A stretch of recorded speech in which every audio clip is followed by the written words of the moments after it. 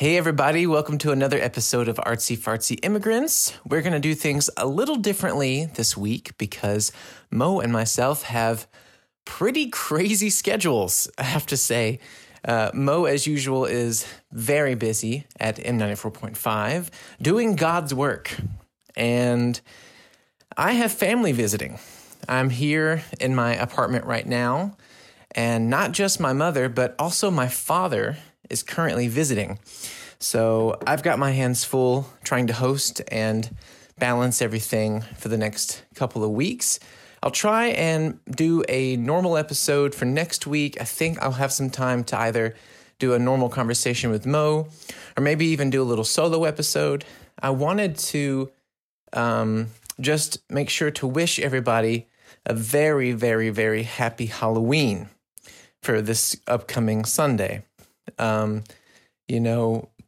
I really wanted to do, and I made some posts about it, but what I really wanted to do was collect some Halloween stories, some spooky stories from people, and make like this cool montage collection sort of, what do you call it? When a TV show or a movie has like mini stories, I can't remember the word, but yeah, have these little segments. But unfortunately, we didn't get enough submissions this year, but I can try again real hard for next year. Maybe we can build up more of a listener base to get some people who are really excited about it. And wanted to remind everybody that this Sunday on my radio show, if you're based in Germany, that it is a special Halloween episode, so on Ego FM. So make sure to tune in to American Sunday if you have the time. And otherwise, we miss you, and we're sorry that this week is a little different, but we are re-releasing one of the more interesting interviews that we've ever had on the show. Regular listeners will remember Ana Pascobota, this very interesting artist from Spain who spoke in a way that cannot be replicated. You have to just hear her for herself. She's very sweet. She's very talented. And we're really happy to re-showcase that interview for those who haven't had the chance to hear it before. So thank you so much for everybody who has been writing in, and thanks for those who listen regularly. We will be back hopefully next week with a normal show, and at the latest, the week of November 9th, we will have, for real, a regular show, because then that's when my apartment is once again empty. So I will do my best to make sure that everything goes according to plan. So sorry for the long intro. Just wanted to share something fresh with you and say that we love you, and thank you, as always, for being an artsy fartsy fan. And I hope you have a great holiday. And yeah, guys, let's just jump right in. All right, guys, welcome back to Artsy Fartsy Immigrants. We have a very special guest today, our first guest of 2021, and I'm very excited to introduce her and to talk to her and to open a door into her life for you.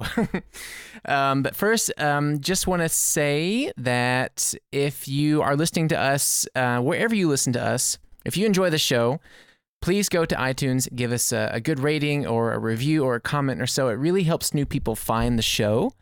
And if you'd like to financially support us, you can go to patreon.com/JordanPrince. And for as low as, like $3 a month, you could put money towards us trying to get new equipment, and we're going to try and get into live streaming and video podcasting. So all of those things would go towards making a better show for you. And now that that's out of the way, Mr. Batscheider, how are you? Hello.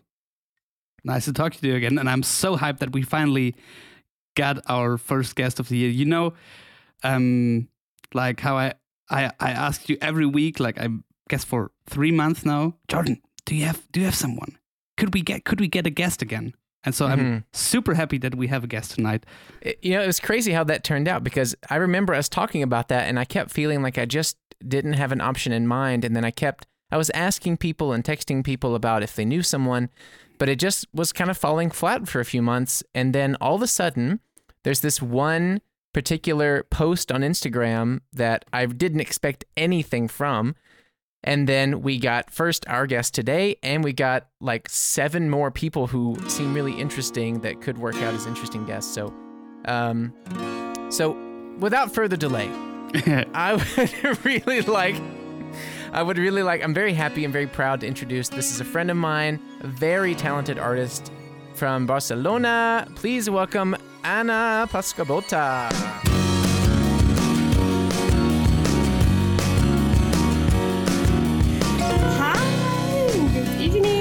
Schönen Abend. How are you? Buenas noches, buena nit. That's right. Don't forget where you come from. Exactly. How are you? But we're really, oh man, honestly, I'm really excited to finally have not only just a new guest on the program, because it's been a long time. Like, this is the 57th episode. We had our last guest on the 50th, but before that was a long time. It just didn't line up right. So, there's that excitement, but also because it's you and I haven't seen you, I feel like has it been 2.5 years or something? I have no clue at all. I was thinking that today, like in the shower, was like, how much time? I'm sure that it's 2 years because I was 1 year in residencies, so I was not in Munich, and I will say +1 for sure. So yeah, we are busy people, Jordan. We are busy people. You're very busy. I wasn't busy at all. No, I was begging to be busy, and now I'm busy. But then I wasn't busy. No, but it's so great. And I remember we actually had a dinner at your house with a previous guest we had on the show. Do you remember Vivi? Oh, really? Oh, yeah. Mm-hmm. I will not tell anyone why I'm laughing, but it was a really nice evening. You're laughing because she's a very funny girl. Oh, yeah. She's amazing. Yeah, I would say that we didn't have a piano at home. That was the missing part. Because right. Yeah. So that would have been really cool. Yeah. But that was the last like real close hang I remember having with you and your partner, and that was such a long time ago. But Vivi was one of our really early on guests on the show, and she has really crazy stories. But I want to talk about you. I want to talk about Anna. So can you explain kind of, well, first off, what you do, like what makes you artsy fartsy a little bit for people who don't know you? When I saw the first time the title of the podcast, like artsy fartsy, I was like, what are they talking about farts? So I have to say, as an artist, I fart too. Yeah. But your farts come out like in pastels and rainbows. Like with some kind of aesthetic and concept. So I try to fart with aesthetics and concepts. Yeah, that's what I'm trying to do. That's why you're on the show. That's why you're on the show. Yeah, so I don't know. I think all artists or all people that do art are trying to create some realities. Like we are like a shaman. Like we're trying to see the future, to control the future, to express ourselves, but like express what we are living. So. I'm really interested on all the how models, or how we create as a human models, or like system structures, organizations, theories to understand the world or life. And that doesn't mean that the life is like that, but I'm interested on all of that. So I do a lot of collaborations with other fields, like not in arts, but outside arts, like scientists or whatever, like mostly with scientists. I that helps me a lot, actually, because sometimes if you're producing something or you have some idea, I realize that when I have any block, talking to people helps me quite a lot. So at the end, after so many years, I realized that it's a way to work. So everyone with her field, like, doesn't matter if you are like politician, a physicist, hairdresser, something, doesn't matter. So everyone tries to understand life and reality in his own point of view, like with his own point, feel and all of that. So I'm trying that too. And for sure, I will never get a good answer, but I'm enjoying trying. It's like, I mean, related again with farts, no? You fart, and it's so nice to try, no? Because at the end, fart? Yeah, exactly. I mean, it's what comes out. It's, for me, it's like, okay, it's a gas, but I will not say it's the same thing, or you don't do the same production as you do in the toilet. So, you know what I mean? That's I mean, true. You don't get a product. It's slightly different, yeah. So, but it's nice to Sometimes. see and to try, and so yeah. Well, like, can I ask what would sorry, there's a fly on the mic. Can I ask what the difference would be, for example, if you're doing an exhibition or an art piece connected to a scientific field versus if you're doing one for a presentation in perhaps like an institute? Mm-hmm. You know, can you break down, you know, you say you try to build these realities in a sense, and can you explain more about what how you represent these different realities for these different fields and what those experiences were like for you? I think it doesn't matter the presentation place, so the art place. It could be in an institution or not, but I have to say, I have always this scientific background or interest at the end, because I have no idea about science, more as what I learned in the high school. That makes three of us. Good. We are a group already. Because with We're two, a you're posse. a couple. Exactly. 3 is the minimum for a group. So, I don't know. Sometimes I read a lot. I try to be open. I try to get what people... I try to get close to nerds, let's say that. That's a Explains hobby. why you're here. Exactly. I think, I don't know, they're fascinating. And for sure, as a hipster, nerds are the new trend. But I have to say, it's fascinating when you meet someone who really loves what he's doing. So with that, it came to me that I met different scientists that are fascinating about their job. So that makes really easy to work with them. And mostly we talk, actually. So I have some interest. I found something that I have no clue at all. So I try to understand that in a way, I don't do an exhibition that it's a lie. You know what I mean? Like if I'm talking about quasi-crystals, that was a work that I did in 2018, and I present in Kunstarkaden in Munich. I was working with these quasi-crystals, and I was not sure if I really understand what this quasi-crystal are. Because I know, okay, a crystal, what is a crystal? I know Swarovski, I know all of that, but I was like, what? Quasi? It's like fast crystal, but not as a almost, yeah, exactly, like sorta. Exactly, it's like, okay, you are not the first one, but you are the third one, so you don't get in the picture. So that's why I went to people in the university to talk with them, and with all of that conversations, the work develop, and then at the end I do my work. But it's not that I have never exhibit in a science institution yet. It was always in art context institutions or something like that. But well, related, like for example with this quasi-crystal, the work named in German, it's the title Annäherung an eine Quasi-Kristall. So approximation to a quasi-crystal.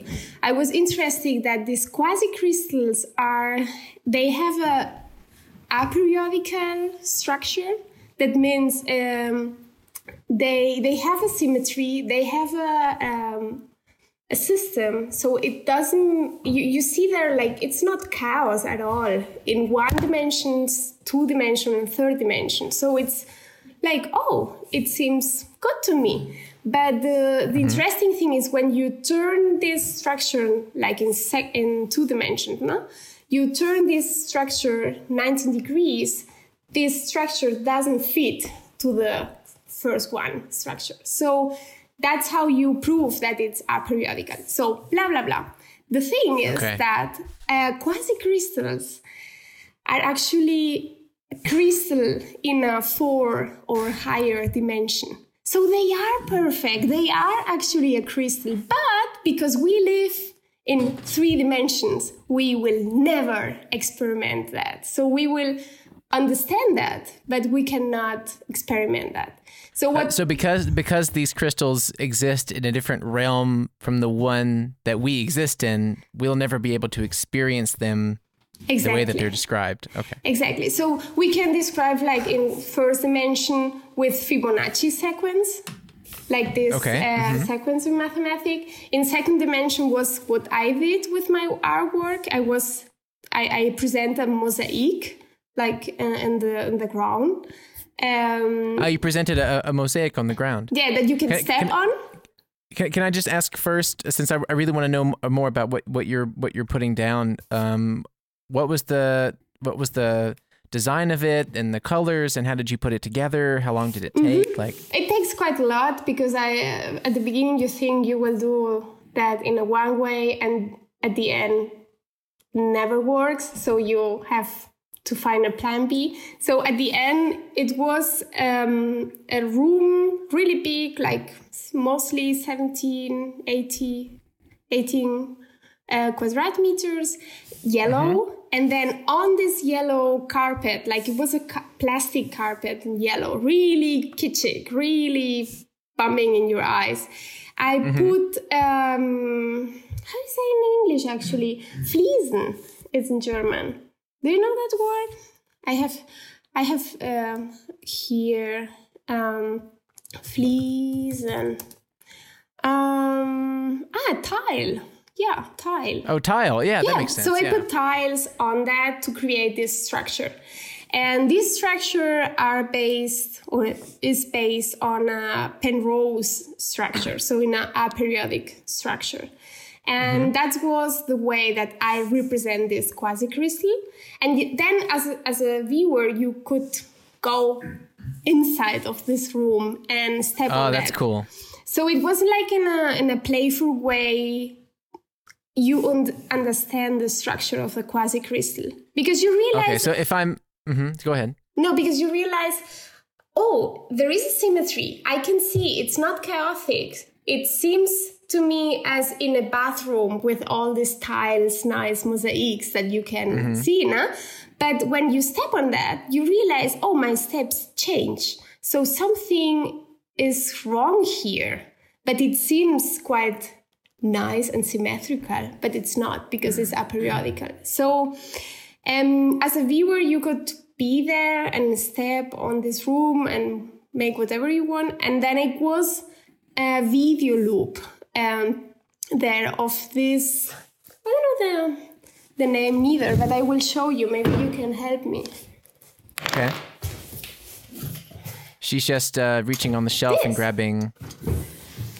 What is this? It looks a bit like a rainbow colored dreidel. Yeah, exactly. So it's quite playful too, and this video was about this object moving and never falling.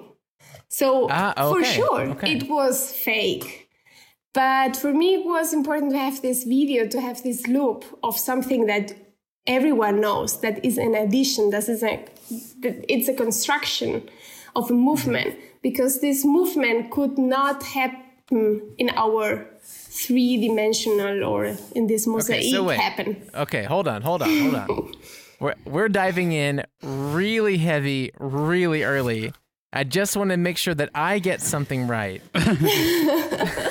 So to represent to represent this abstract description of a quasi-crystal, your art installation was a mosaic made of tiles on the floor to try and represent something in our physical world that we can't see otherwise, right? Is that right? Exactly. It's like a shadow of this quasi-crystal at the end. Because this quasi-crystal, named quasi-crystal because it's aperiodical and it is quasi in our reality, but in a higher spatial, like not special, spatial like a space dimension is a crystal. And at the end, I think I'm going to keep this phrase in my head forever because I actually know a lady named Crystal, and next time I see her, I'm going to think like, do I really know you, or are you just a quasi crystal? Exactly. But, yeah, that's nice. I really love how fast we have gotten so deep in such a specific topic. It was really fast. This is fired up. But this is awesome, and it's great. And I really can identify with this kind of approach. I work as a journalist, and I have the kind of same approach because I always had so many interests, but I never was a super expert in one of these fields. And then I realized, okay, this job gives me the opportunity to hang out with those nerds and feed from their information and their approach, etc. So I would be super interested, you being an artist that feeds from that, how did you get there? Yeah, let's start. That's a great question, Mo. Like, let's start at the beginning. I want to ask you. I have some things written down. There's a lot that I don't know about you, which is really sad because you're such a nice person. So I want to know a bit. First off, you're coming from Barcelona, right? Exactly. So tell me a bit about your family life and maybe how you got interested in artwork.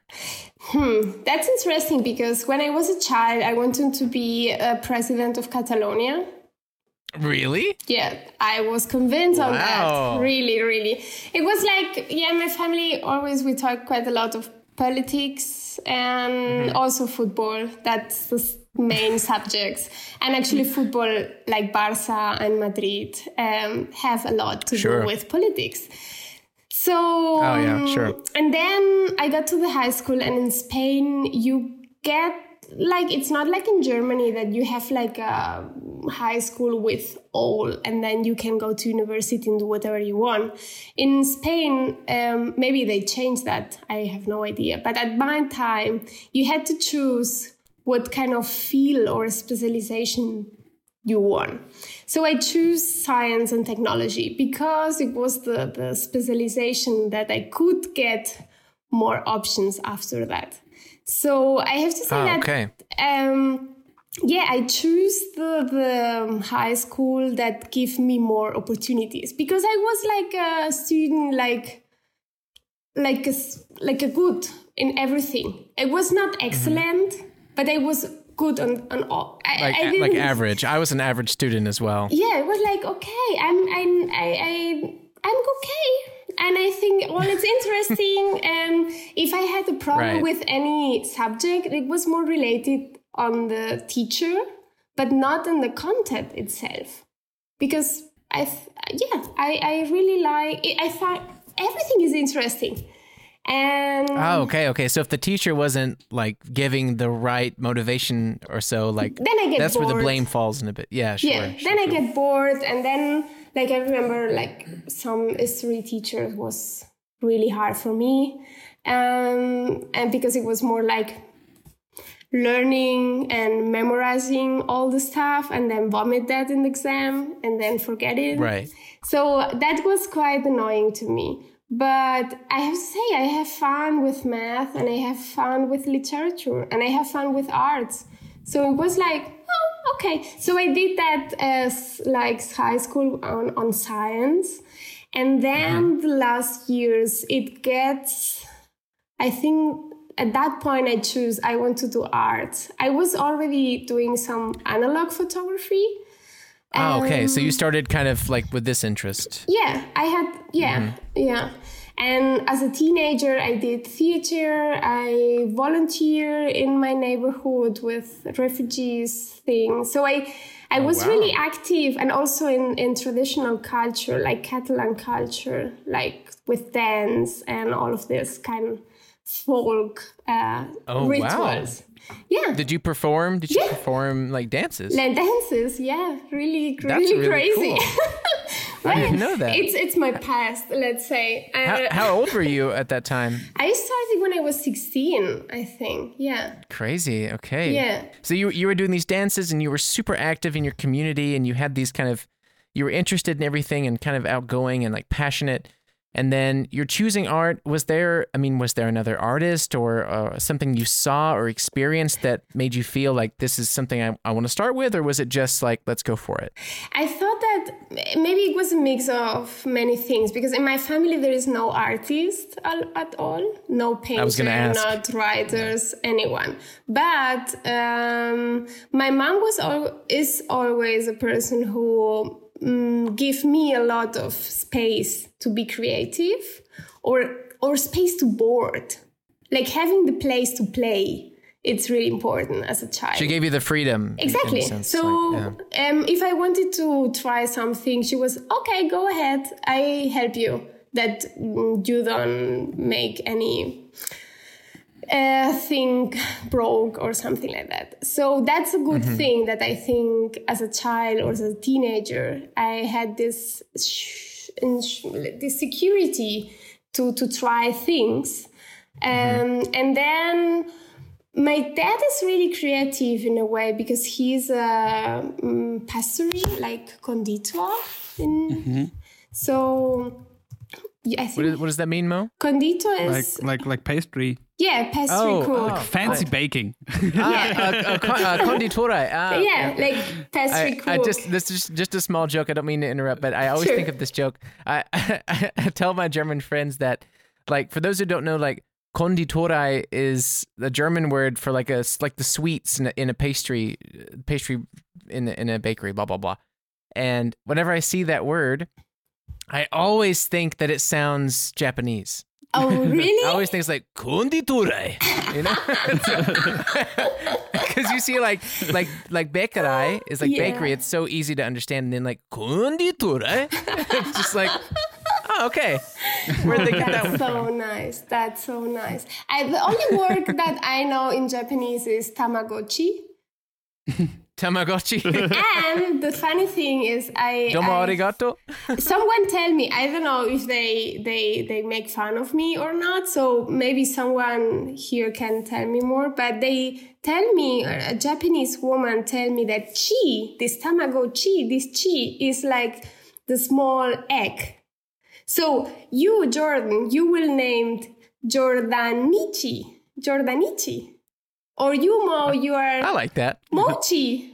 As a small Moritsuchi. Mo. Yeah. Like emoji. Yeah, makes sense. Like emoji. Oh, wow. Great. Yeah. Yeah, so my dad you had this childhood with like a really supportive mom and then no other artists, but what was your dad doing? Sorry? Pastry. Right. He was doing that. Exactly. So he was teaching we talked about it so far that I forgot. I'm sorry. Doesn't matter. Yeah. So who knows? And I know that in my school, all the teachers expect of me that I will be a great scientist and I will do biochemistry or being a doctor or something like that. And it was, I think it was in a way a kind of revolution to say, no, I'm not doing that. I can do that. Or like a rebellion. After. Yeah, could be. And I have to say, art at that time, for me was a time with a lot of changes because my parents got divorced and was like a lot to do in that time. So for me, in a way, it could be that art was a place where I could have a space and it was all about me. Yeah. So to have more attention or like self-care. Who know? But it was nice then to do the like all the exam access to the academy in Barcelona, and I found there so nice people, crazy, like really nice people, and also people like really mixed things, and it gets to me like interesting. And then after 4 years in Barcelona, I moved to Paris to finish my degree there. So, oh, wow. Okay. That was also a big step for me, like, Sure. moving there. But that was so a funny time. For sure, I was scared a lot, but I have a good support, like friends who always, it's amazing to have this kind of friends who always think that you are the best and always they are always ready to tell you will do that, you will manage that. So I always think on that, and I'm really grateful of them, because without them, with all these people and resources, I'm sure that I will not be in Germany. I just want to, before we jump into your life in Germany, because I really like, as the immigrant part of the title, that's something that interests me a lot, how you've adjusted to it and acclimated and things. But I think something you said that was so interesting to me that I think is really common amongst creative people is that you said after your parents' divorce, you found sort of a free space in art. Mm-hmm. And do you think that your path would have led the same way that it did had they not divorced? I'm not sure. I'm not really sure. For me, you see that so often with musicians or filmmakers, like single parent families. Absolutely. What I see is that all the artists have a fucked up family and so much family issues, I have to say. Crazy. It's really common. Oh yeah. I don't know. I have good artist friends. Mostly they got to therapy, or they did therapy, or they're doing therapy, because there's quite a lot of issues. And I think art, doesn't matter if it's a musician, writer, or visual arts, is a great place to work on that. Yeah. To work. I think it makes a lot of sense, like expressing things in a certain way. And I mean, it's maybe more on the nose when it comes to like filmmaking or songwriting. You have like a kind of story that tells your part of your story in a way, and maybe it's more literal, maybe it's more figurative. But I think with artwork too, it's really interesting to see how people kind of grow and design things just from their hands. That can represent something that they want to say for the installation, or even for something that they want to say about themselves. And that's super cool. Yeah. And I was just thinking, you have to be you have to be quite brave, because not everyone is able to confront all of that things. It's never easy. I don't say, I wouldn't, I mean, with that, I don't mean that artists are better persons. That's a lie. I mean, our show is about artists, so I think we can have an opinion. No, but in a way, it's brave. It's quite brave. Sure. For me, because and also you can try, but then if I see how many years you're trying, it's like wow. Because the perseverance is brave, for sure. Exactly. Yeah. You have to, with all this economic system and all of that stuff. Yeah. So you were going to university, and was that when you won your first award for your artwork? No, that time was the economical crisis. It was Barcelona was fucked up. Spain was fucked up. All the South Europe was fucked up. So I get quite political at that time. So I went to demonstrations. I slept in the street protesting. And that was a really important time for me, because I remember in the university teachers telling us, doesn't matter. I mean, they tell us you will not be able to be an artist, so enjoy the time now. And wow, that's still there for me, because the politicians in Spain tell us, or our generation, that we will not have future. And they tell us that in TV. So it was like, what the fuck are you talking about? And I saw quite a lot of existential problems. And I was sure that a lot of my family issues was related of how fucked up was the system. So art... But that's so crazy, just for a second, because like the financial crisis, like growing up and living in southern Germany, you didn't really experience that at all. That's true. Like, probably only if you have your own business and you are, I don't know, connected to you do business in Southern Europe, etc. But you didn't experience that financial crisis. Here you would read it in the news, like where you see the effects, but you would not experience them on your own. Absolutely. And that's I mean, I was not in South Germany, but that's true, because when COVID came, or when COVID started, I was so scared. And I freaked out. And I was with my boyfriend. My boyfriend is from Munich, and he was also scared in a way. You had you had a thing for a German guy? Yeah. It's interesting to hear that. I didn't expect that. Yeah, he was also quite scared, but not so scared as I was. And it was interesting to realize that all this trauma from this economical crisis in 2008-10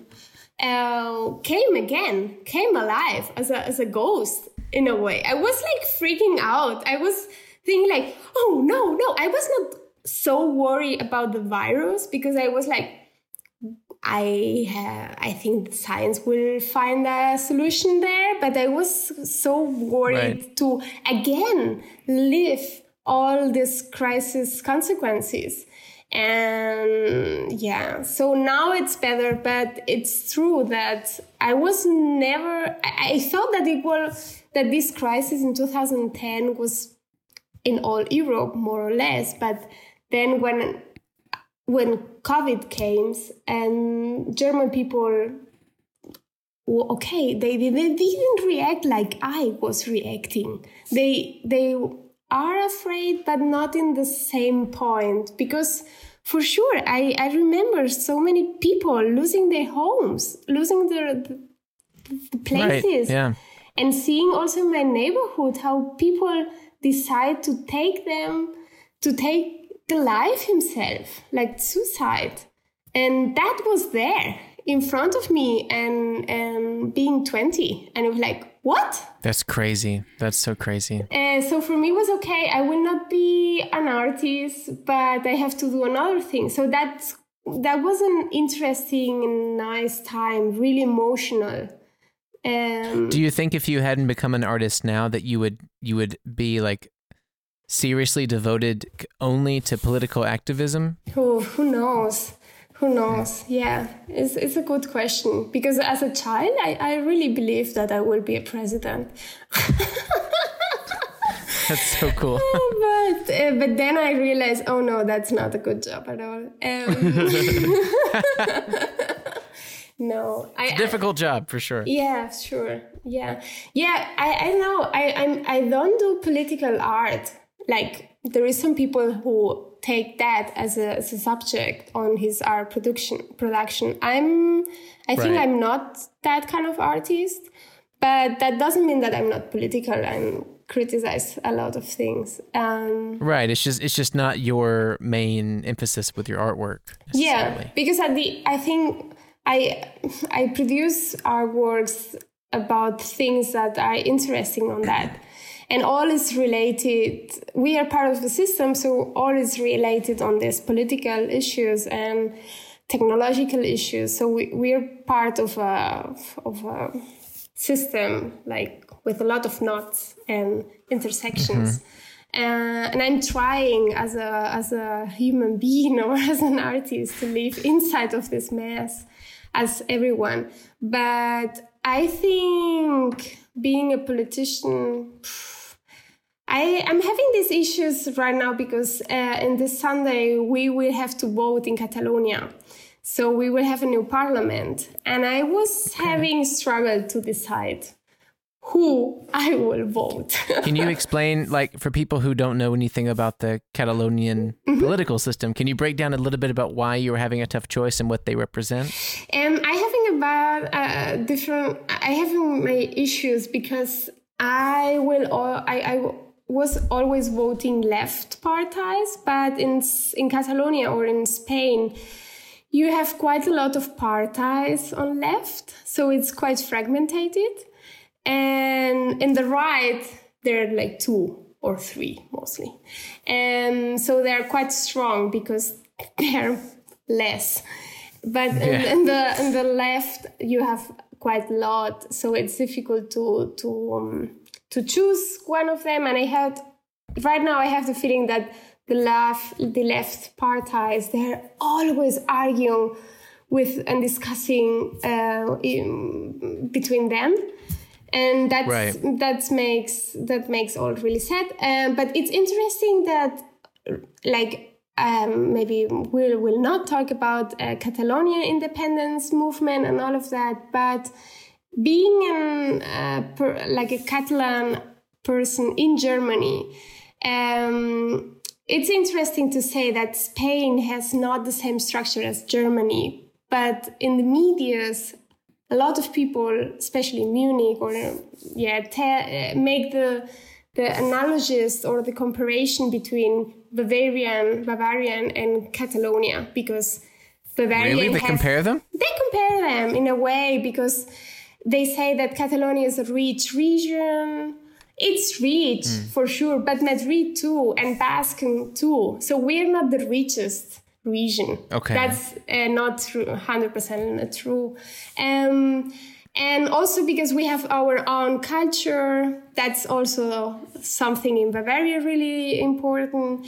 And we have a different language. That's, again, not a thing. So for sure, we have a lot of dialects. Like in Mallorca, they talk Catalan, but in a really nice dialect. And Valencia, they talk also Catalan. So it's... so that's important thing because Spain is not a federal state. So we have autonomies. That means that not every region have we are not federal states. It's not like USA. It's not like Germany. And I had the feeling being here in Germany that not everyone knows that everyone think, all the countries goes like it's a federal state, but not like French don't, and Spain not neither. But Catalans or Catalan politicians or the last years or with all this kind of Catalonia independence was about being federal. And so that could be something important if someone have no clue about Spanish structures and all of that. So in America, we just keep it real simple. We got someone over there on the left, and you got somebody over there on the right. You just gotta pick and at the one end of them. They're both on the right side if you look. You just from your perspective. You just pick one of them and you just go to work. Yeah, but you don't trust your population enough to vote by themselves. Hell no. Popular vote. That's too liberal. Oh, nice. Yeah, but it's cool to get like an insight into your political activism, and it seems that you are definitely extremely, educated about this and passionate about it, and it's really cool to see that, because I didn't even know that side of you for the longest time, that was such a big part of your life, but it definitely seems to be. And what I really also want to know like even more about kind of is, since you heard or you expressed that people compare Catalonia to Bavaria, can you talk a little bit about your first year in Germany and what that was like for you as a foreigner? And we're going to talk about, I want to talk to you about adjusting to the culture and the language and that everything. Year was crazy, really crazy. So What year was it? Wow, it was 2012 or 13. I'm not sure anymore. I think 13 because I moved in 12. Yeah. So I was in Paris at that time and I went to Barcelona to make paper things and make a bigger bag. And then I moved to Munich, and the first year was really hard because I had no clue in German. I could not speak any word. I was like, ooh. And I was here in this clean state, like if you never are in Munich, you will be so surprised how clean this city is and how many expensive cars you can see in front of your door. It's like, what? You feel like in a shop. BMW, Mercedes, BMW. Audi. And I'm like, wow. So it seems like a lollipop country in a way. Like, okay. I like that term. It's like all happy, all clean. It was like, wow. So the first year, I mostly didn't pay any underground tickets because I had not so much money. So, I had the same issue. And it's so expensive. My God. So for those who don't know, when you take the subway in Munich illegally, meaning you don't buy a ticket, it's called Schwarzfahren, like riding black, like riding under the table, and it's 60 euros right on the spot. I mean, they have these secret people in these civilian clothing, and they just pull you over and they ask you for your ticket, and if you don't have it, they walk off the train with you at the very next stop, and you're busted. Exactly. But I don't know how it was for you, Jordan, but in my German courses, I learned quite a lot how to deal with this kind of underground things. So do tell. So the fact is, if you have, so you got this Schwarzfahren, you got this busman like this. You have to pay at the end, no? But they send you this paper to like this money to pay by post. Like you can pay that at the moment, but if you say I don't have enough money, they will send it to you that you can pay that in a week or something like that. Right. The good thing is if you give a Spanish address or Italian or Czech Republic, and doesn't matter, this paper will never come at home. So for sure, I was living in Munich, but I never gave them this address. So that was one strategy that I learned from a Croatian woman in my German course. And Wonderful. And the other one, this strategy was from an Indian guy in German course. This was quite special for visual artists or like people who like to do things with paper, let's say. So you got your here in Munich, if you buy like a multi-ticket, you have always to stamp it with the same paper, no? But if you take glue, but this solid glue that you use in the school, you put it like there in the paper, and then you stamped, and when after you stamped all, you take this glue off, and you can stamp again. Oh, now that is some sneaky shit right there. So you're doing there like an invisible second stamp ticket? It's funny that the guys who pull the ticket wouldn't think like, is this laminated? I just want the card to look professional. What's the problem? I'm a very careful writer, and I want to take care of my ticket. Don't judge me. Exactly. So you have to take also this ticket from your shoe or something that they see. Oh, this guy is a mess. So, because normally they will have a look, this good. looks shitty. So, no, that's not shitty, it's just technical. One of the first times that I got busted, I moved in like at the end of 2015, and I think it was early 2016 or so, I got busted. More or less because I just wasn't paying attention and got lazy with it. Because in New Orleans, there's nothing like this. So it was the first time I had to get used to it, and I thought, screw it, I'm not going to do it. Anyway, I had to do it, and I got busted, and I really tried to play the game of like, oh, I'm so sorry. Sure. I'm just I was like, do you speak English? I'm so sorry. I'm just visiting a friend, and they didn't tell me. And there was only one time that was kind of okay. I think in the end, they still sent me something, but But I kept trying to trick them and I kept getting busted. I'm such a bad spy. I would never, ever fly in like a James Bond movie. I would be the guy who dies in the first 10 minutes who sends a message to the rest of the community like, well, they killed one of our guys, so we have to go infiltrate. Just a badass. Oh, wow. Yeah, just a bad fat ass, yeah. Crazy.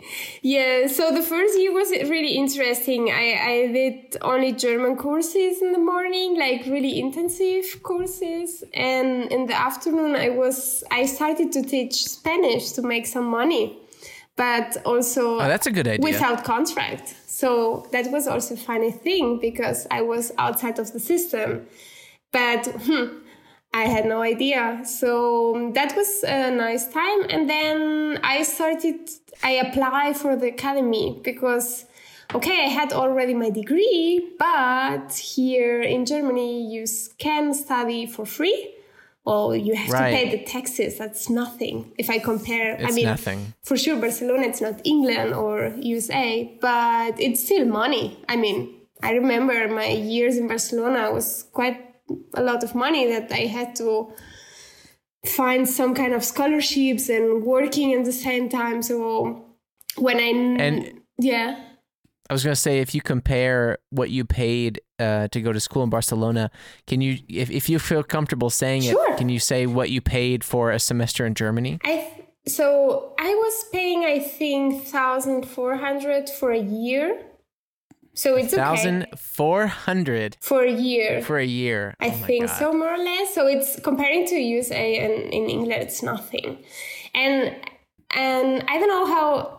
With Bologna, because I was the last year before all of this Bologna system stuff. Mm-hmm. So I know that now it's quite fucked up and it's not so cool anymore. But at that time when I was studying, you had quite a lot of ways to manage this kind of money because I was working in the university, like in an art department and in the library and different places. And then if you got like a 1, like a A, like the best note in your class, you got this credit for free. So you have to be a Klugscheißer. You have to be like the better one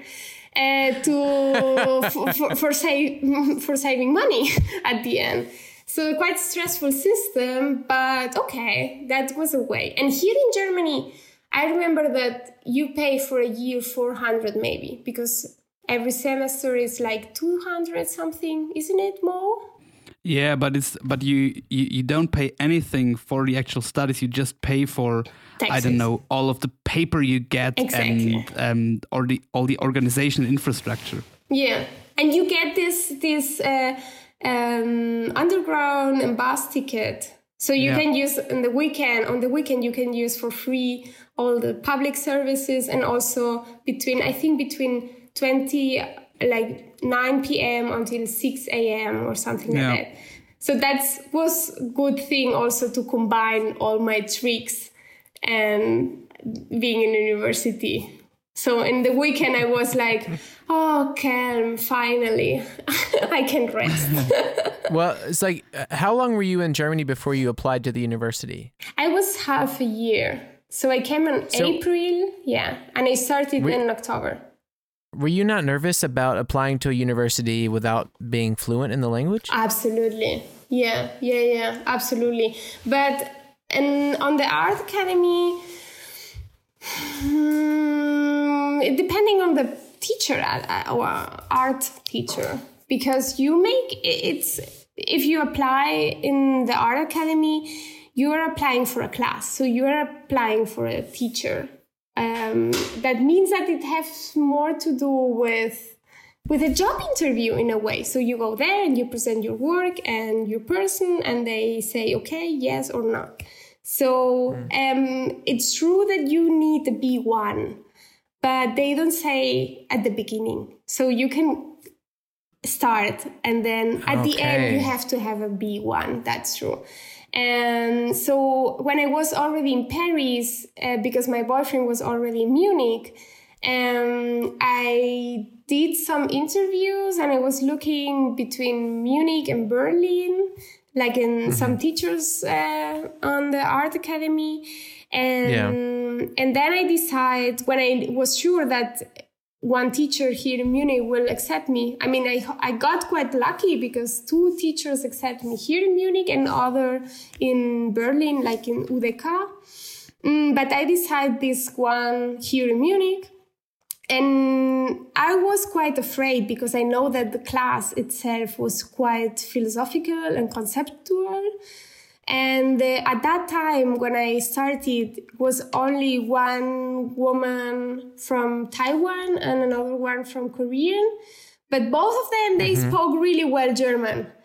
So it was like, oh, fuck. So I was in the class, okay, they are talking about, I don't know, Foucault, something.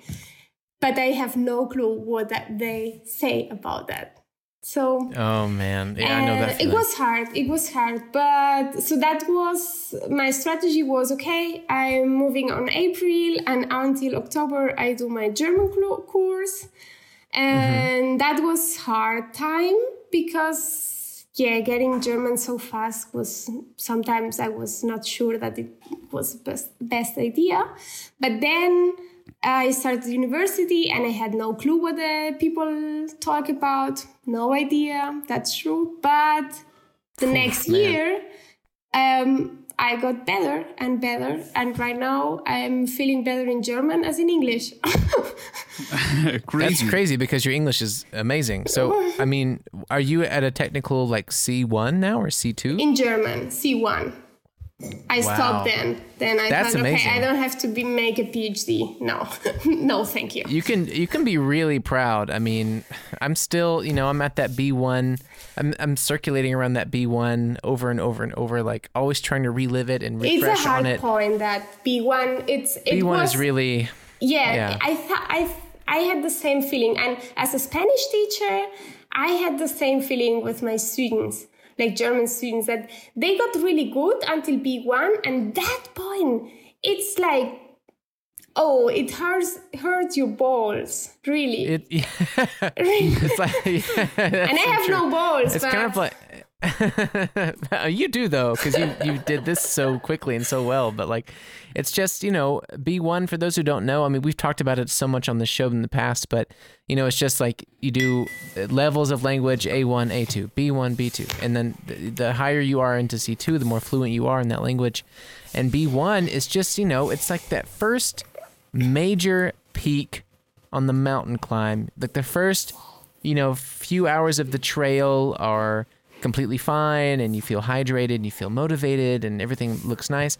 And then you get to B1 and it gets really cold, really fast, and you're really thirsty and you run out of water and you got blisters on your feet and it's really, really hard to just cross it, because finally when you cross it into C, from what I've heard from other people, it's not as difficult. It's more of a plateau. Absolutely. You know what I had the same feeling when I was preparing for the C1 exam. It was not the same. It was more about forms, vocabulary, pronunciation stuff, but it was not anymore trying to understand the language structures and all of like getting the structure inside of you. It's another thing. So yeah, I cross the fingers for you. Thanks. I have to say, if everyone need to learn German, I think that helps me quite a lot, because a lot of teachers say, read things. No? And I was like buying these big newspapers, because in Germany the newspapers are like XXL. How could be that? I mean, in Spain are big, but not so big. And I was in USA and I thought, okay, there we'll have XXL. Because in USA, it seems like all XXL. Everything's XXL. But not the newspaper. Germans have bigger newspapers. And so I bought one. And it was like no images at all text, really small, like 8-10 points letters. I was like, what the fuck? But I found a great magazine to everyone who's learning German or any other language. Like, it exists also for French, Spanish, Italian, and English, named Deutsch Perfect. Do you know that, Jordan? I'm sure that I've seen this somewhere, but I can't picture it in my head right now. I have all these magazines from 2016 and 17 so I can borrow you, because you Sure. got this magazine in different levels, and it's easier. It's easier. So that helps me a lot. Do you know this podcast called, I think it's a podcast called Slow German? No. That's one that I hear about a lot right now. Last year and the year before, I worked at this Grundschule with a few, it was an international school, like all these people from all around the world. And the biggest thing that I heard the most about for learning German was this podcast from a lady. She's a German lady, and basically it's really straightforward. She just picks a topic, or she picks like a passage from a book or something, and she just reads it very slowly. Crazy. And that way you can hear all the pronunciation, you can understand like where the words separate, because a lot of the time when people speak quickly, the hard part is hearing like, was that one huge word? Germans make huge words. And Germans have big newspapers and big words. Oh, Hey guys, let me just take like a 2-minute break here. We can keep going, but I just want to use the bathroom and get some more water. Great. All right, we'll just keep everything rolling. Anna. Okay, so I don't stop my and Just let it go, yeah. Just let it go. Good. Mo, how do you know Jordan? I kind of knew Efi/Efi's family Nice. since I was young, because we come from the same village. And in 2014 or 15, Jordan played an open air gig there and needed a bassist. And so somehow Nice. he came across me, and we played the show together. And since then, I don't know, this friendship developed pretty weirdly, because we had points where we had more contact and less, and then points where we kind of only connected over this this thing we do at the radio station and this podcast, and then we started to play music again together, etc., etc. And now we're here. Great, nice. And you're a journalist. Are you a freelancer or? No, at the moment I'm doing, I don't know if you notice, a volontariat. Yeah, sure. Yeah. Okay, so you finish your studies and now you're getting some experience. Yeah, exactly. Like this kind of traineeship thing. Sure. And where?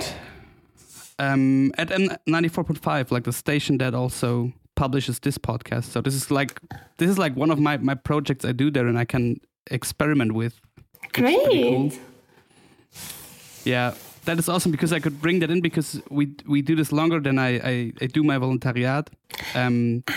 And so for me it was this crazy moment, like, okay, I can do something I already did before, but now I get paid for it. Great. That's crazy. Wow. Oh, that sounds good. Crazy. No. So you live in Munich? Yes. Okay. Nice. Good. And how do you guys know each other?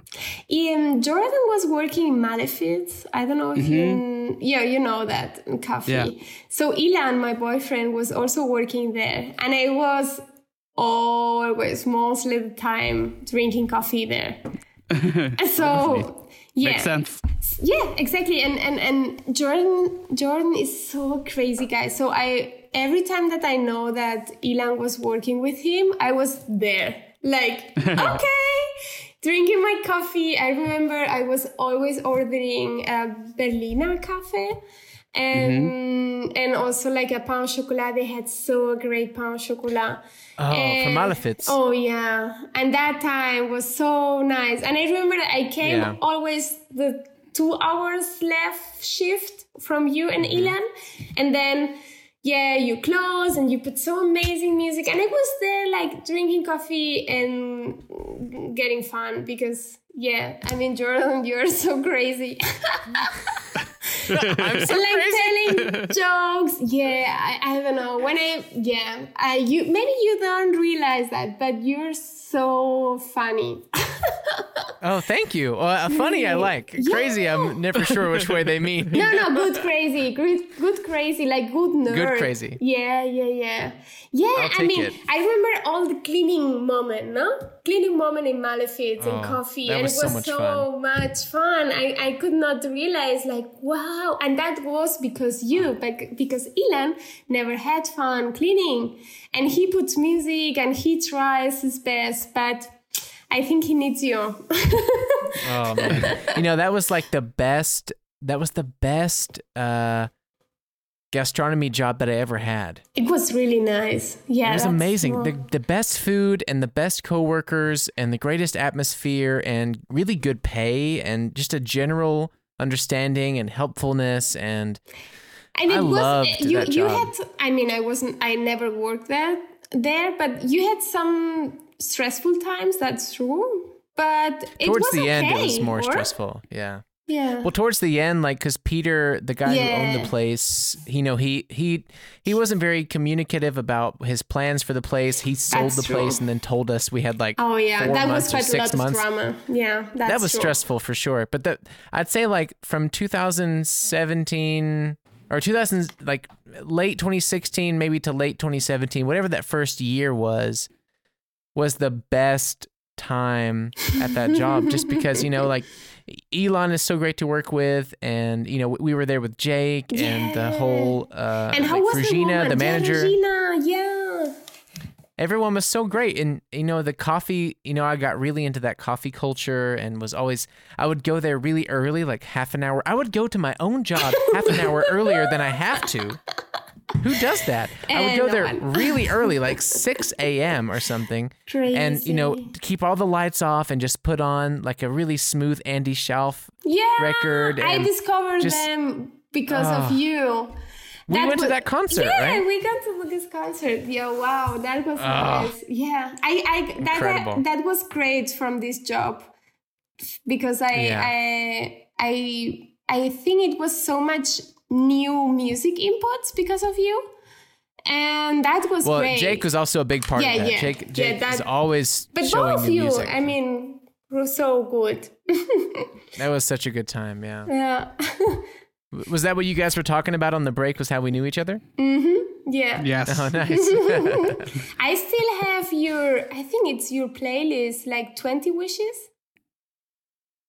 Do you mean like the 12 Songs for 12 Friends album? No, you did. No, I remember. Yeah, that's for sure. But I think you did the playlist on Spotify. And I remember, I think it was from you. Yeah. 20 Wishes. I don't remember that. Maybe it was another, like, well, who knows? No, 80 Tunes. What is it? No, or 1 for 19? I don't remember. Well, doesn't matter. Doesn't matter. Oh, but not to like plug myself too much in this episode about you, but did you because this is really new for me, but did you know that I have my own radio show now at Ego FM? Absolutely. Ego FM. I was like, what? I could not hear that on Sunday because I was actually working with the program. I'm developing an artificial intelligence. So I was having my meeting on the morning. Oh. And so I missed it, but I'm looking for this Sunday. That's so big cool. Step. That's so nice. Jordan, really. I have to say the last couple of months were so lucky and so great for me. I mean, you heard the episode where I was talking about health insurance and stuff.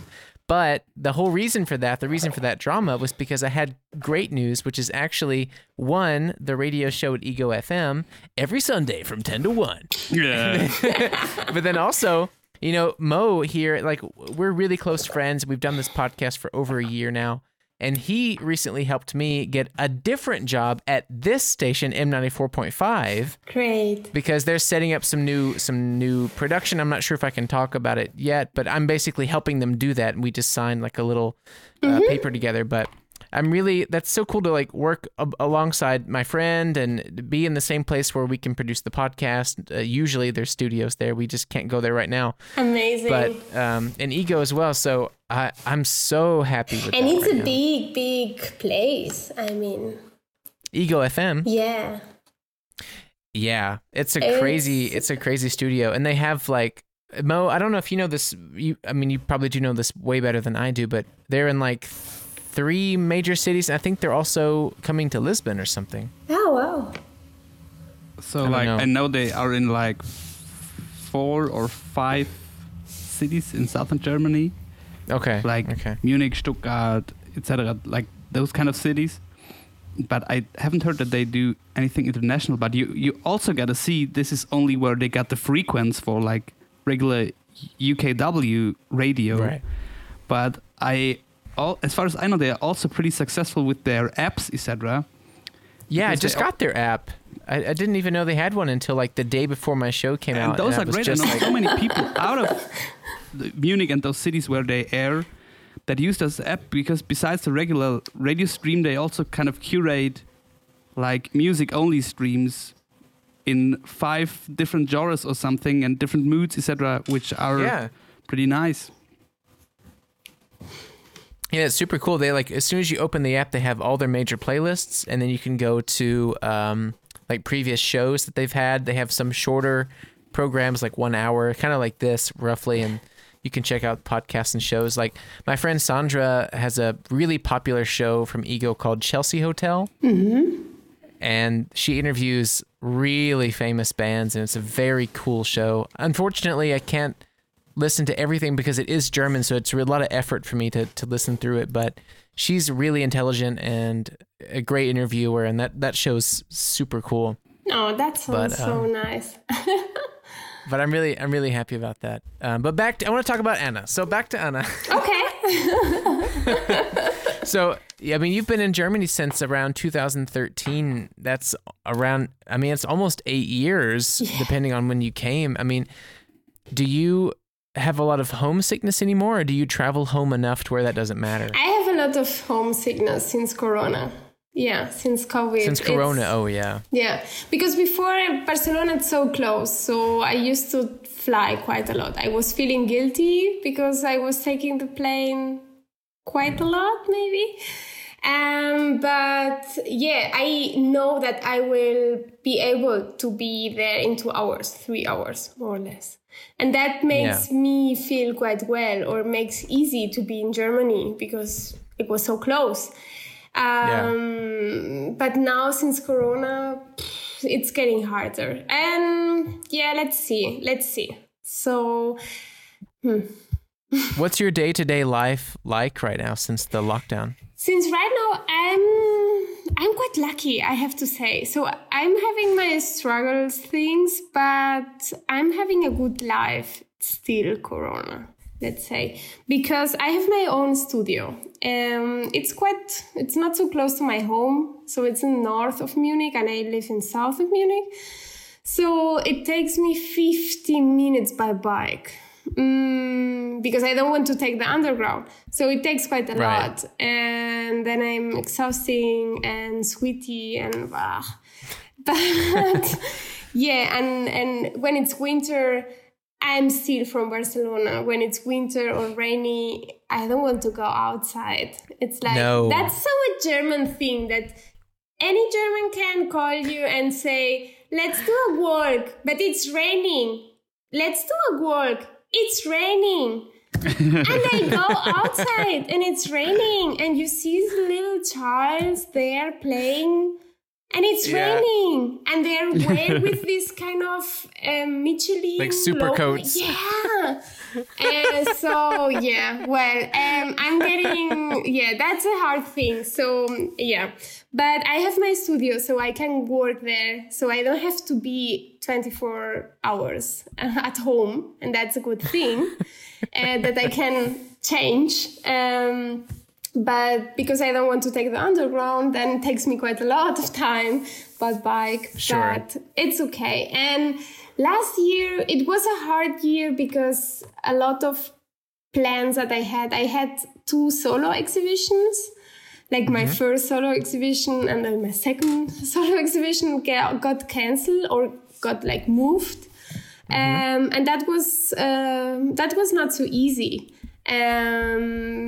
Because one of this show got moved or got cancelled like the day before I was planning to build exhibition. So I had already all prepared and all packed, and I was like, what? No, please. But I have to say right now, I'm happy that they moved that, because I'm having 2 exhibitions this year, and this year it's quite hard for everyone, and especially I think if you want to show something, you have to compete between the exhibitions that like old present or like the exhibitions that had to be in 2020 and the exhibition from 2021. So, but the walls are the same and the places are the same. So, the competition is quite strong. So, and you have this kind of delay from 2 contemporaneities or presence. So, I'm happy that I have these 2 exhibitions for this year. One is in Kempten in Allgäu. Right. That's so right. Nice. I got the prize last year. So, and the prize was money and this exhibition. Oh. So it was like, woohoo! Yeah, because then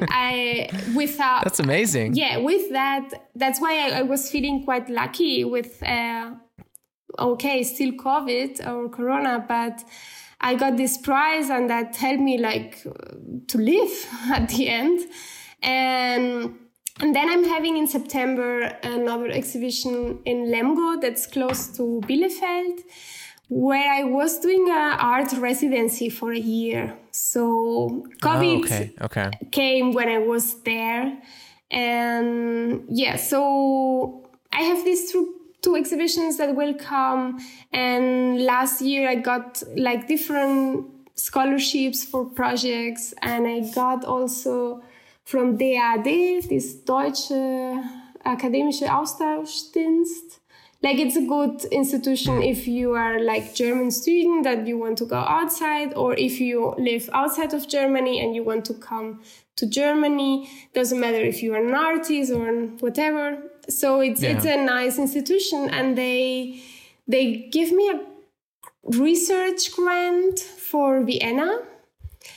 So for me last year was like quite a lot of moving between Lemgo, there in close to Bielefeld, like Vienna and Munich. So it was quite crazy with COVID and all of that, but it's still, I got some money that allows me to be able to make my research and my art projects and so on. And another thing that I did, and it's like a pity because I had a big presentation of that. It was a book named Stickers. And I wanted to ask you about stickers. Yeah. That's so, I mean, I got a lot of fun doing stickers. So can you explain like what stickers is and how it came to you? Sure. When I was doing my diploma, it came to me this idea, and I thought that I will do that. And at the end, I saw that it will be a bigger project. So when I was in Lemgo doing this residency, I got some kind of funding from different points that allowed me to produce this book with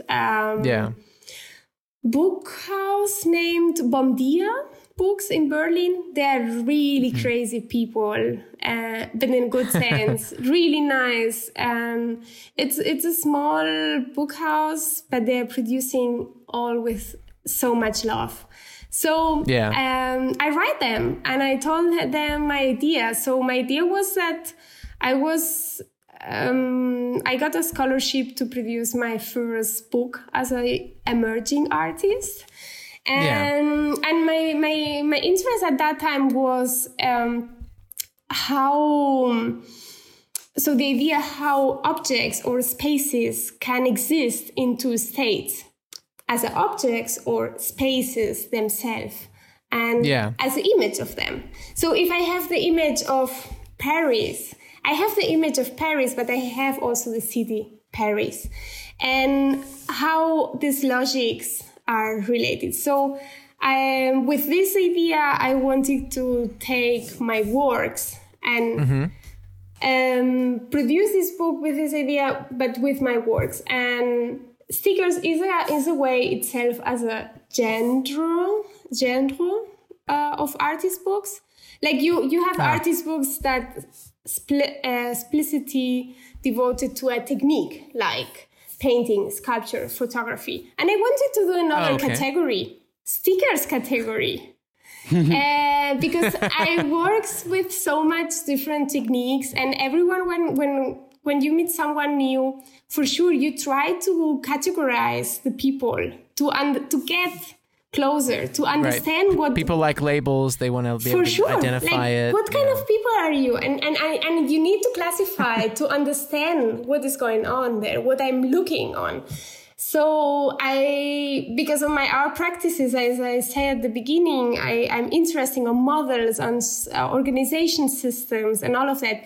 These categories are a system. So I took stickers as a category to classify my works that actually are in various techniques. So I had, for sure in the podcast you cannot see it, but it's a book with stickers of my works. And that's so nice. It looks so cool. I will send you one, and if everyone... Oh, that'd be so sweet. We can post about it on the Sure. channel. I will be really happy. So at the end, you've got one receive a book, like fully overflowing with stickers, waiting to be stuck on. It's bursting with stickers. Yeah, it's completely jam-packed with stickers. Exactly. So, and everyone designed his own book according to one's own idea. So at the end, every book is a unique edition. And the other thing is there is no text. So every artwork, sponsor logos, ISBN, barcode, everything is a sticker. All is about like reading images. And these kind of stickers, I was always fascinated on stickers, but because they give the image a certain autonomy in a way.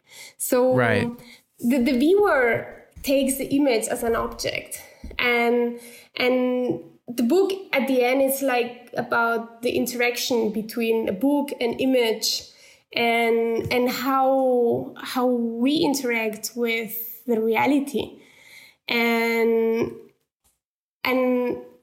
perception at the end is an act of interaction with reality. So that's amazing. Yeah, so you got the book, and some of them, so some of the stickers are already stuck it, but you finished the book. So you were in a way kind of co-author or curator, or also like a curator and collector in a way. So yeah. Yeah, that makes sense. Yeah. Oh, that's super cool. That's really cool. I think I have just I have one more short 2-part question for you. Great. What would you say so far has been your favorite or most crowning, most rewarding achievement in your very long list of incredible awards and acclamates? What has been your favorite achievement just for yourself, and as an immigrant, your biggest obstacle? Achievement. I'm feeling right now that I'm trying to get my achievement. Like, you're still not quite at what you think will be your best achievement yet. Yeah, I'm working on that. I think with this artificial intelligence. Yes, project. I want to talk about that. Yeah, I think that will, when it finish, it will be, because with this project, I got 2 scholarships or 2 grants, one from Barcelona and the other from Munich. This one from Barcelona is from La Capella Museum. It's a great institution for contemporary artists that I always was looking to get inside, let's say. So in a way, it was already a big achievement for me. And also this grant from the municipality in Munich, that was amazing. And they already support me with this project, but this project is going on. But so that's why I think that both of that grants are an achievement, but related to a project that I'm still doing. And so my project was like really short. What I'm trying to do is an artificial intelligence that like as a neural network that with weather data and weather sayings, produce new weather sayings in German and in Catalan. Can you explain that in the most, like you're explaining to a 5-year-old, just one more time? Sure. So this artificial intelligence learn is this, so Sensi. This is the name of the artificial intelligence. She or he is learning with weather data, like cloudy, sunny, whatever, and also with weather sayings or weather proverbs to create new weather sayings. Like predictions. Exactly, like interpreting also the weather. So, I looked on Google today, like in English, because I'm doing that in German and in Catalan. But in English, you have some nice, like, when the ass begins to gray, surely rain will come the day. Or rain before 7, clear before 11. This kind of sayings. Oh, okay. So I'm working with that weather sayings these rules. They are quite a rules that represent an infrastructure in language. In a one way, it's a cultural heritage of a changing landscape, but also illustrate the mechanism how we develop to gain a sense of control over future uncertainties or weather. So this artificial intelligence fits or take all of this data information from weather and all of this weather sayings heritage in German and in Catalan to create a new one. And it's a big project because the thing that how we difference between artificial intelligence and human being still being creative. And what is that? Right. So this capacity or ability to failure, strolling, discovery, that's the difference. So I'm trying to, with this programmer, Amadeus Lederne, really great guy, we're trying to do that with this artificial intelligence and let's see what's happened. So it has quite a lot to do with senses, what kind of senses can have artificial intelligence, also common sense, what is a common sense for AI. For AI. Blah, blah, blah. Yeah. So it's a big thing, and I think that is right now an achievement that I'm having. Yeah. That's so interesting. I think that's really cool. Thank I you. think that does make sense that would be like seeing your trajectory so far, that would be your crowning achievement thus far. Yeah, and it was great that I got this support because without that, gets and the second question was what was your biggest the hard obstacle thing? as an immigrant? I think getting to know the structure, the system in the country. The German system, like the social system. Yeah, and culture and all of that, like that's a hard obstacle. At the end, it's like every country have one, and you have to know that. But at the beginning, I think it makes not so much fun. It's more about an obstacle because it's a lot hard. of learning. Exactly. Yeah. Yeah, and the word Entschuldigung, that was a big obstacle. My God, I remember it was the second German class. And the teacher write this word in the wall. And I was like, what is that? And it took me 10 minutes to understand that means sorry. It was that so word. crazy. Wait, like the definition of the word was what was the problem, or was it pronunciation? All. It was all. It was like, I was astounding how big was this word, how long was this word, how many consonants they have. And sorry, perdón, pardona. Pardon, yeah. Like, what?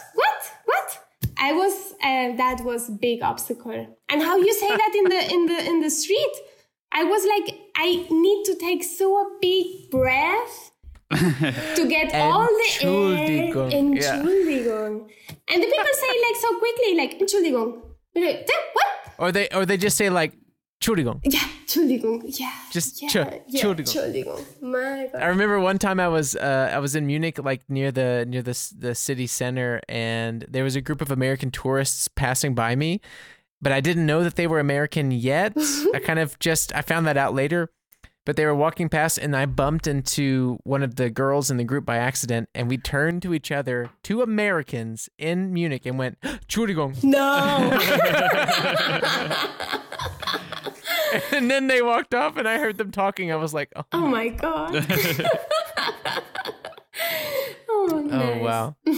Wow. But Anna, this has been such an excellent pleasure to have you on here and to really like exercise my mind and my thinking and to give us a bit, insight into your craft and your accolades and your journey as an immigrant. And just personally, I would love to say thank you so much for writing in and like reminding me that you're here because you're amazing. Oh, thank you. No, I'm really glad to know you. I mean, to know Mo for first time and to see you again or talk with you. I mean, you're so a nice. Great artist and keep coming from you, that means a lot. Yeah, no, you're amazing. Insane. I mean, yeah, let's say we are amazing then. We're amazing. No, all three it's of us. nice to have friends, and it's nice to know now a new friend maybe, Mo. And yeah, and I think good thing about all of these art things or whatever is like getting contacts, getting close to nice people. That's a really important thing. That's helped me a lot moving here in Germany, being around nice people. That's important. Definitely. And I'm sure that, your podcast makes the life better. So now that you're on it. No. I did my homework. I already listened to some of them. The past one.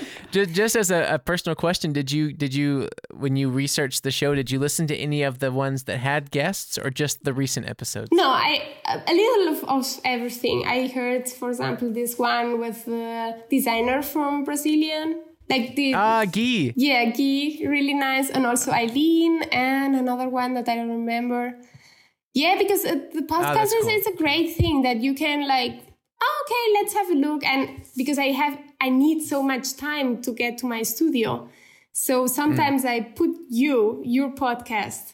Oh, and that's so nice. And I drive to bike. And it doesn't matter if I don't have time every week. I know they are there and they are in a way atemporal, or it's like being in a bar and we don't have bars anymore. So no, yeah, there's no bars, right? So this is kind of like I saw a funny picture of a guy, like there was a guy who bought like a toy for his kid, and on the cover of the box for the toy was like 3 people sitting together laughing at something like and then he took a picture of himself just next to the box, like just next to the people in the picture, like laughing with them. And it was like me when I listen to podcasts. Oh, yeah, but it is, isn't it?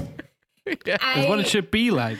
Yeah. Like listeners should feel like they cannot take part live unless you do a live show, but they still feel like feel they're like in the they're room. part of the conversation. Absolutely. Yeah.